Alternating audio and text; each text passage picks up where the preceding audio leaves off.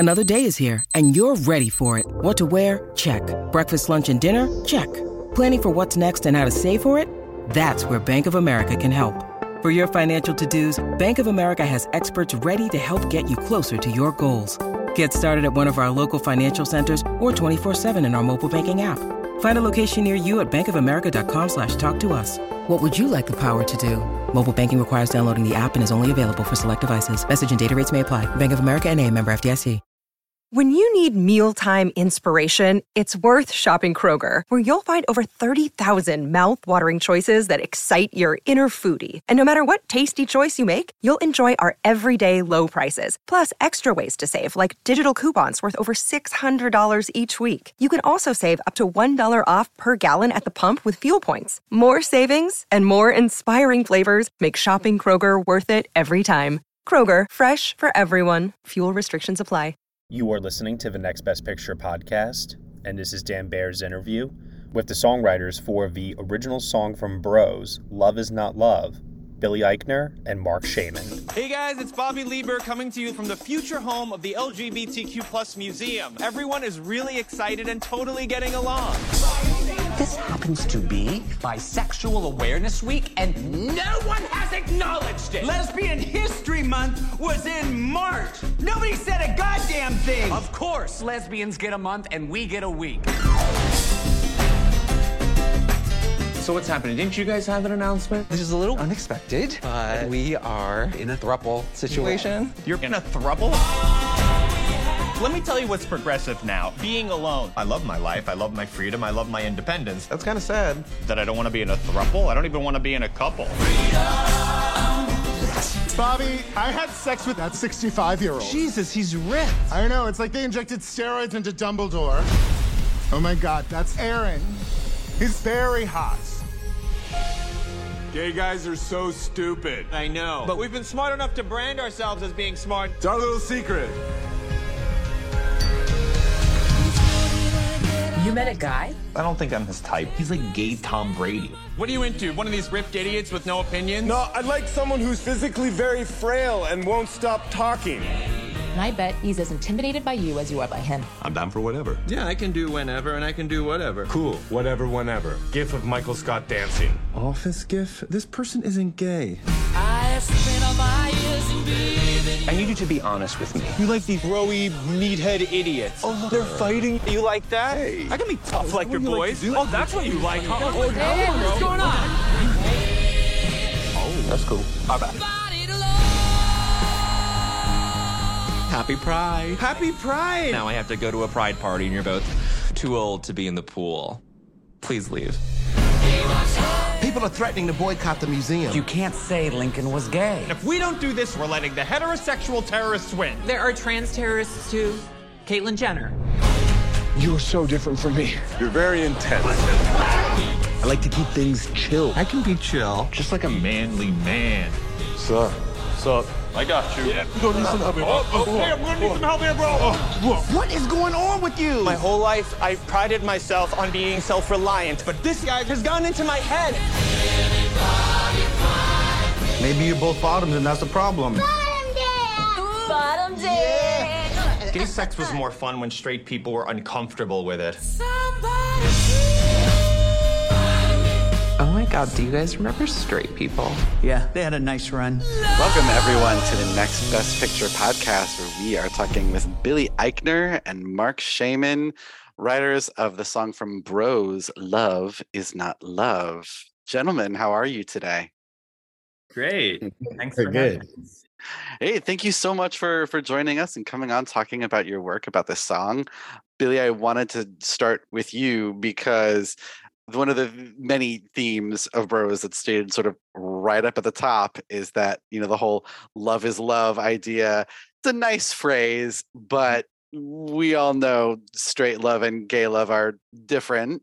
And Bobby himself is sort of he's a bit of a romantic, but he doesn't necessarily believe that love is going to come his way. So at what point in writing the film did you say to yourself, you know what this needs? A song?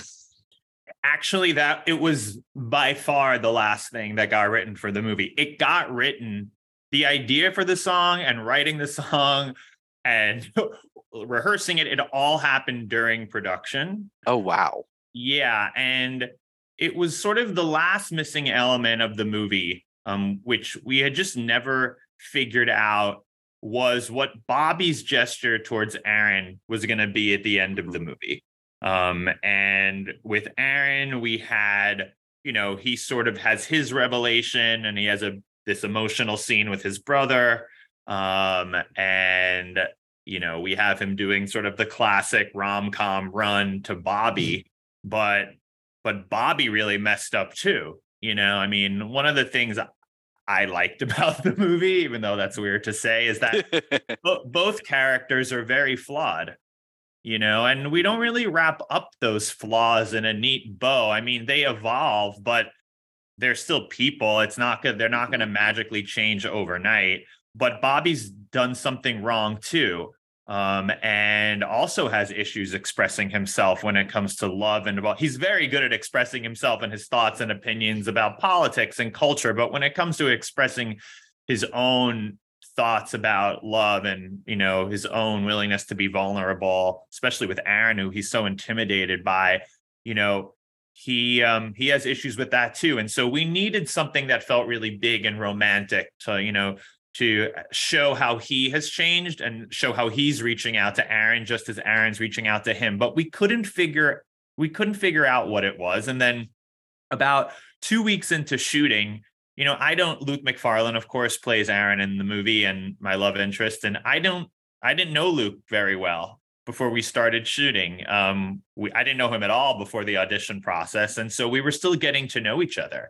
And one night we were sitting shooting on the Upper West Side, and I said to him, Luke's a funny guy. He's not like your typical gay man in certain ways. And so I said to him, what kind of music do you listen to? I was always just genuinely curious what's going on in Luke's head.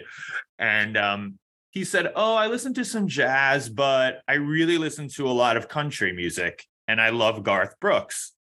And I laughed because I'm like a gay Jew from New York City who loves Madonna and pop songs, show tunes, and more of the traditional stuff. And actually, there's some country music that I actually really love, especially ballads and things like that. But I wouldn't call myself an obsessive country music fan, and he is. And we had a whole conversation about that. And so we ended up putting a version of that conversation in the movie into the scene where Luke and I meet at the club. And then it just dawned on me, oh, wait, what if my big gesture to Aaron at the end is to sing him a love song and reveal all of my feelings and finally be really vulnerable with him in the genre of a country ballad, right? And I also thought comedically, it would be funny to sort of talk about things that had happened in the movie that are things really associated with gay sex and gay culture, but to sing it with a bit of like a country twang, just a little bit. And that's where the idea came from. And then so I literally on a Saturday morning when we weren't shooting, I started writing it. But I've written songs in the past for fun, but I'm no Marc Shaiman, obviously. And no one is. And we were lucky enough to already have Mark on board writing the score for the movie. And I called Mark and I basically said, I started writing this song. Is this good? Can you guide me here? And of course, I spoke to Nick Stoller, our director, and Josh Church, our producer, about it. And, Mark came on board and we started working on the song together, and he started helping me write it and orchestrate it and produce it and get other musicians on board, because I don't even write music. I just write by ear. And there it was. And a few weeks later, we were shooting it in our big finale scene with Mark. So generously and kind of magically coming to play for me off camera on set. Oh, wow. Which was truly a dream. That's just a gay man's dream right there. It really is. He's sitting right here, but I've said it many times, but it really was such a dream to have him writing the score alone, because he's written so many beautiful classic rom-com scores and movie scores, and has 7 Oscar nominations and Tonys and Grammys and all these things that I don't have, and that very few people have. And so it was such a dream to have him sitting there. And not only that, and this is the last thing I'll say and I'll shut up, but he actually, because he's Marc Shaiman, not only came to play for me on set, but brought one of Garth Brooks' former guitarists to play guitar. Oh my God. So wait. So Mark, how do you explain that connection and how you got that to happen? Well, that was just a fluke, maybe isn't the right word. He was just the guitar. I have one guitar player I normally always call, and he was unavailable, but he said, how about this guy? And then when we were sitting there working on it, he happened to mention, oh, I've played for Garth Brooks. It was just a perfect, lucky connection that just happened to happen, but it wasn't planned. Almost as Billy was telling the story, almost none of this was planned. As you can hear, it was all just magically all happened. I mean, I was lucky that I was in New York when Josh Church, the producer, wrote and said, can you come out to the set in New Jersey tomorrow? And I could. So I drove out there, and I think I brought a keyboard. I can't remember if they rented one, but we set it up in this empty trailer. And whenever Billy wasn't filming, he would come over. Yeah, and now that Billy mentions that he had sent what he was working on beforehand. So I came in knowing what he was thinking about. But the song is very, very much what Billy wrote. I was like Igor to his Dr. Frankenstein. I helped stitch together the body a little, but it's really his creation. Or a nicer way to put it is I was Patrick Swayze behind Demi Moore, helping mold in the clay.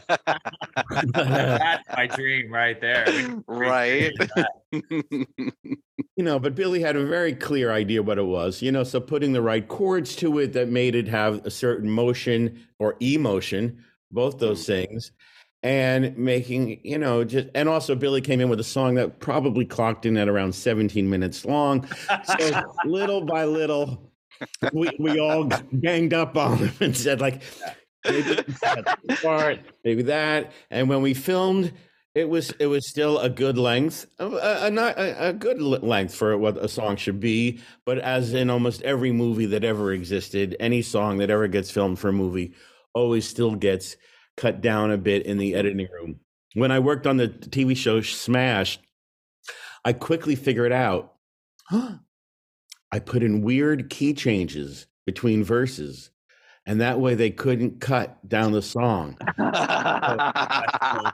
Billy, we should have done that on this one too. Oh, that's genius. It all happened too fast. That's so funny. But what ended up in the movie ended up being, kind of perfect. I mean, Billy and the editing, our editor and the director throughout the movie, because I got to watch so many versions of the movie as it was coming in.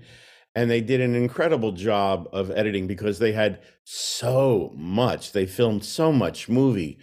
And the way that they, the expression we use in the business is to, you have to kill your babies. And, the fact that they amazingly took out things that were so funny, but they knew that they had to keep the plot going in a certain pace and they just had a balance, the comedy and the romance. And so the song also got cut down in just the right way to get the point across, but not stay too long at the fair. But, luckily on the recording, we did get to do a longer version of it, but it's still not what Billy first sent that first night. We'd all have to take a week off. And was it like a giant production number with lots of whole dream ballet and everything? It was the only thing missing. But there was a longer bridge. Hey, it's one of those things where you don't have any idea what to write, and then all of a sudden it all comes pouring out. And we were so. It makes sense that the song got written when we had already started shooting for a few weeks, because we were all so in the zone with each other, and me and Luke were getting to know each other. And after years of working on this script, this relationship that Nick Stoller, who wrote the movie with me and directed it, we'd thought so much about it, but we were experiencing it on its feet for the first time. And Luke is so good in the movie, and, we were really seeing the dynamic between the characters. So it makes sense that I would almost need that to inspire the song, which wraps up the story as much as it does get wrapped up in the movie. And as Mark said, it was cool because a few months after we wrapped, actually, no, it was just this past summer, actually, a long time after we wrapped, we got to go back into the studio and record it and restore at least one of the verses, which does have a really good joke in it, and also add more orchestration to it. And Mark and the producers did a beautiful job. It sounds beautiful. I'm not talking about me. I'm just talking about the underscoring and all of that. And it's on Spotify and Apple and all those things. And I'm happy we were able to do that. Like Billy was saying, I find when I write with my lyrical partner, Scott Whitman, who I write, shows and stuff with, there's always like a day or two of total terror of like, what are we going to write? We have no talent and don't know what we're going to write. But then once it starts, it does flood out. And now, we have a show, Some Like It Hot, opening on Broadway a week from tonight. Congratulations, by the way. The title song, we have like 13 verses we ended up writing, but for 2 days we just sat in terror. But then once you get that idea, you just can't stop. You don't want to stop yourself. And so you do just keep going. And then part of that process is, figuring out, okay, which verses are the best and which points are getting across and what are we, maybe repeating ourselves conceptually, so that's part of songwriting process. And was there one line that you remember cutting that you were like, God damn it, I really wish we could have kept that in? There's one line in the verse which we did restore for the streaming version of the song, which we shot for the movie, but got cut just for time. And at the beginning of it, I'm singing, and this makes sense if you watch the movie, but it's this kind of poignant country ballad. And at this point, it's early in the song, and I'm still singing with a little bit of a country feel. I kind of let that go as the song becomes more earnest. But I say, when we first made love, there weren't two of us, there were four. Because when Bobby and Aaron first hook up in the movie, he doesn't want to do one-on-one because it's too intimidating and vulnerable. So we kind of get into this awkward group sex situation that's our first date, which is not something you would ordinarily hear in any love theme rom-com, let alone a country song. And there were a couple of times we screened it, and that joke got like a really big laugh, and yet it still wasn't worth keeping in just for overall pacing and all of that. But I love a good joke, and it was hard to cut that, but at least we got to restore it. Is there anyone? The big other thing, I'm jumping ahead of whatever your questions are, but then the fact that Billy sings so well that people don't really know. I know he sang when he guest hosted for Jimmy Kimmel. That was right, Billy? Oh, yeah, maybe I did. God, I don't even remember. I got to sing a little bit in the Lion King remake. Right. But you know that you don't see me. Yeah, that more of a musical theater comedic song. But then I remember hearing you sing that song on Jimmy Kimmel, full on straight ballad of just. I was like, it was James Corden. Corden.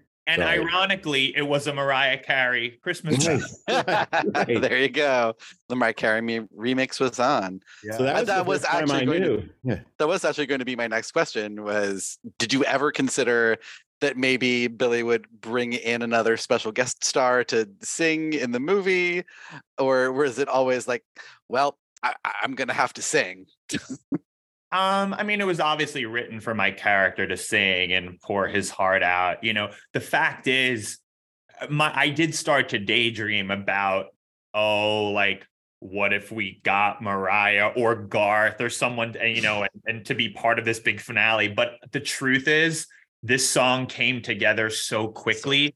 Just me singing it with a small band and Mark was almost impossible to pull off in the time we had and with the money we had left, which at this point wasn't very much because we were already in production. And so I knew that wasn't realistic. Yeah, I mean, it did kind of cross my mind. Mariah also let us use one of her old songs in the movie in that club scene.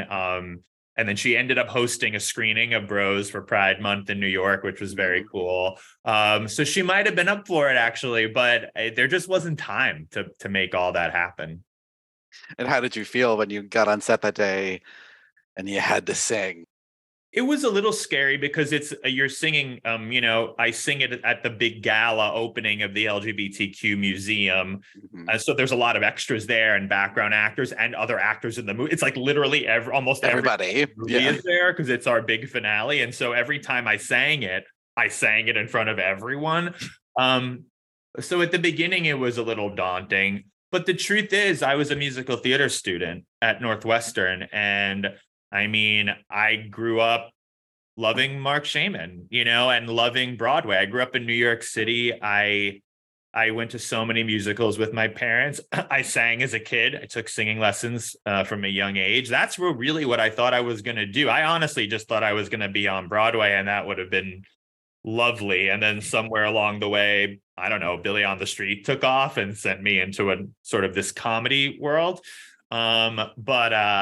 So once I got through it once, it was actually really, really fun. And I actually remember recording the Lion King songs and in the studio with like Hans Zimmer and all those guys. And that was it was a reminder of like what I loved to do as a kid and how much I loved it. And I've completely forgotten about it. So it was kind of weirdly pure in that way. Also, although they've done it a few times in the last few years, but Billy sang live every single take, so there was no pre-record, which is often the way it's done, and you do it well, so the emotion is there, but still, it's not normal, for lack of a better word, to do what we did that day, which was Billy having to sing it every single take from every different angle. So that was courageous of him. Because that's a lot to have to keep singing as you're on a day's, filming. Yeah. But it always pays off. I mean, because there's just a certain emotion of being able to choose how you're going to phrase it in the moment that is what you would like it to always be in a movie. And so it was nice in this case to be able to do it that way. Coming up on 5 Minute News, I'm Anthony Davis. You might think it's partisan because maybe it's critical of one side or the other, but it's not. It's just the truth. And I think that's also something that's kind of unusual for Americans listening to the radio or to podcasts, because the news landscape in the States has been so partisan for so many decades. So 5 Minute News is verified, truthful, independent, unbiased, and essential world news daily. Yeah, and if we have time for one more question, I think before we go, I just wanted to ask you guys. This still feels kind of rare, a love song that is specifically written for a man to sing to another man, and even in musical theater, in pop music, all the different genres, this still feels rare, even though, at least recently, love songs from a woman to a woman are becoming more prevalent and gaining more mainstream traction. And I'm wondering if you guys could talk about why you think that is and what you think it will take for a song like this to be at the top of the streaming charts and hit the Billboard Hot 100. Yeah, it's interesting because I actually... for me, it just seemed like an organic thing to happen in the movie for me to sing to him, because we already, before I wrote the song, had scenes where my character talks about how he sang as a kid, but was discouraged from trying to make that his career because this was, he grew up like in the 80s and 90s, and you couldn't be gay and be a pop singer. I mean, you had to be in the closet and all of that. And so it made sense. And then I thought after the fact, wow, we actually don't have any love songs in a movie just so unapologetically and overtly sung from one man to another like this. There probably are some examples I'm forgetting about, but not a ton. And I also thought, wow. And then I started thinking like, wow, we don't have many pop duets even, I think, now you have folks like Sam Smith who, aren't necessarily, singing about a woman when they sing a love song, and so like you said, I think it's becoming more prevalent, but boy, that took us a really long time to get there. And it's still very rare. And those songs, even when they exist, they don't hit the charts. You know what I mean? Yeah. And also they don't specifically mention their lover's gender. Right. I think we're still kind of coming to terms with all of that, which is interesting considering how much we've evolved culturally in other ways. But yeah, you're right, even in Broadway shows, I mean, they're considering how gay some Broadway musicals. I mean, yes, there are way more in Broadway musicals than you hear in the pop world or the movie world, but maybe not as many as you'd think, considering how many gay men are in the audience. Mm-hmm. But it actually, when I realized that, I'm really proud. It wasn't really our intention, it wasn't like a political statement, but I'm proud that we were able to do that. It's kind of a rare thing to see. Just one guy singing to another guy about how much he loves him, I'm reminded when I was a kid, you probably are both too young, but when Cher had her hit called The Way of Love, I was probably like 12 or something. When you meet a boy that you like a lot. Mm-hmm. So she's Cher, a woman, and she's singing When You Meet a Boy that you like a lot and you fall in love. And then the end of the song goes, then what will you do when he sets you free, just the way that you said goodbye to me? So is she singing to her lesbian lover who meets him? Or is she singing to her boyfriend who's gay? Who's met a boy? Who's gay. So I always, even as a kid, I was like, wow, is this a gay song? But it just came and went, and no one seemed to think I never thought about that. I never thought about that either. Wow. How far we've come. It's still rare. It's still rare, strangely. Yeah. Well, here's hoping this has some sort of even small impact on that. We can move the needle a bit. Thank you guys so much for speaking with us today. Billy, Mark, but what the hell, one last question. This song gets nominated for the Oscar. Billy, are you singing at the Oscars, or who are you hiring to do it? I mean, that would be, even thinking about that feels very surreal. I mean, it's a position Mark has been in many times. I have not. So I don't know. I mean, I guess I'd like to sing it if that were to happen, but I'm really not letting myself think about that because it just feels strange. In the words of our people, Kanahura. Exactly. I will say this though. I will say this about the song. If you look at like the bylaws of like the Academy, a song is supposed to be a song that best represents what is happening emotionally in the movie and the storytelling. Only in some years ago did it become like songs that were only in the end titles. But this song really, really fits the bill of what it's supposed to be about. I mean, it's sung by a character in the movie to a character in the movie, and on that level, I say it deserves to be considered for your consideration. Yes, it deserves to maybe be. Or do you hear us, Ampus? For your consideration, Love Is Not Love from Bros, written by Billy Eichner and Mark Shaman. Gentlemen, thank you so much again. Thank you. Thanks so much for having us. Hey everyone, thank you so much for listening to Dan Baer's interview with the songwriters for the song Love Is Not Love from the film Bros, Billy Eichner and Mark Shaman, here on the Next Best Picture podcast. Love Is Not Love is up for your consideration for this year's Academy Awards for Best Original Song. You have been listening to the Next Best Picture podcast. We are proud to be part of the Evergreen Podcast Network, and you can subscribe to us anywhere where you subscribe to podcasts. Be sure to leave us a review on Apple Podcasts and let us know what you think of the show. We really appreciate your feedback and your support, which you can also lend on over at Patreon. For $1 minimum a month, you'll get some exclusive podcast content from us. Thank you so much for listening, as always, and we shall see you all next time.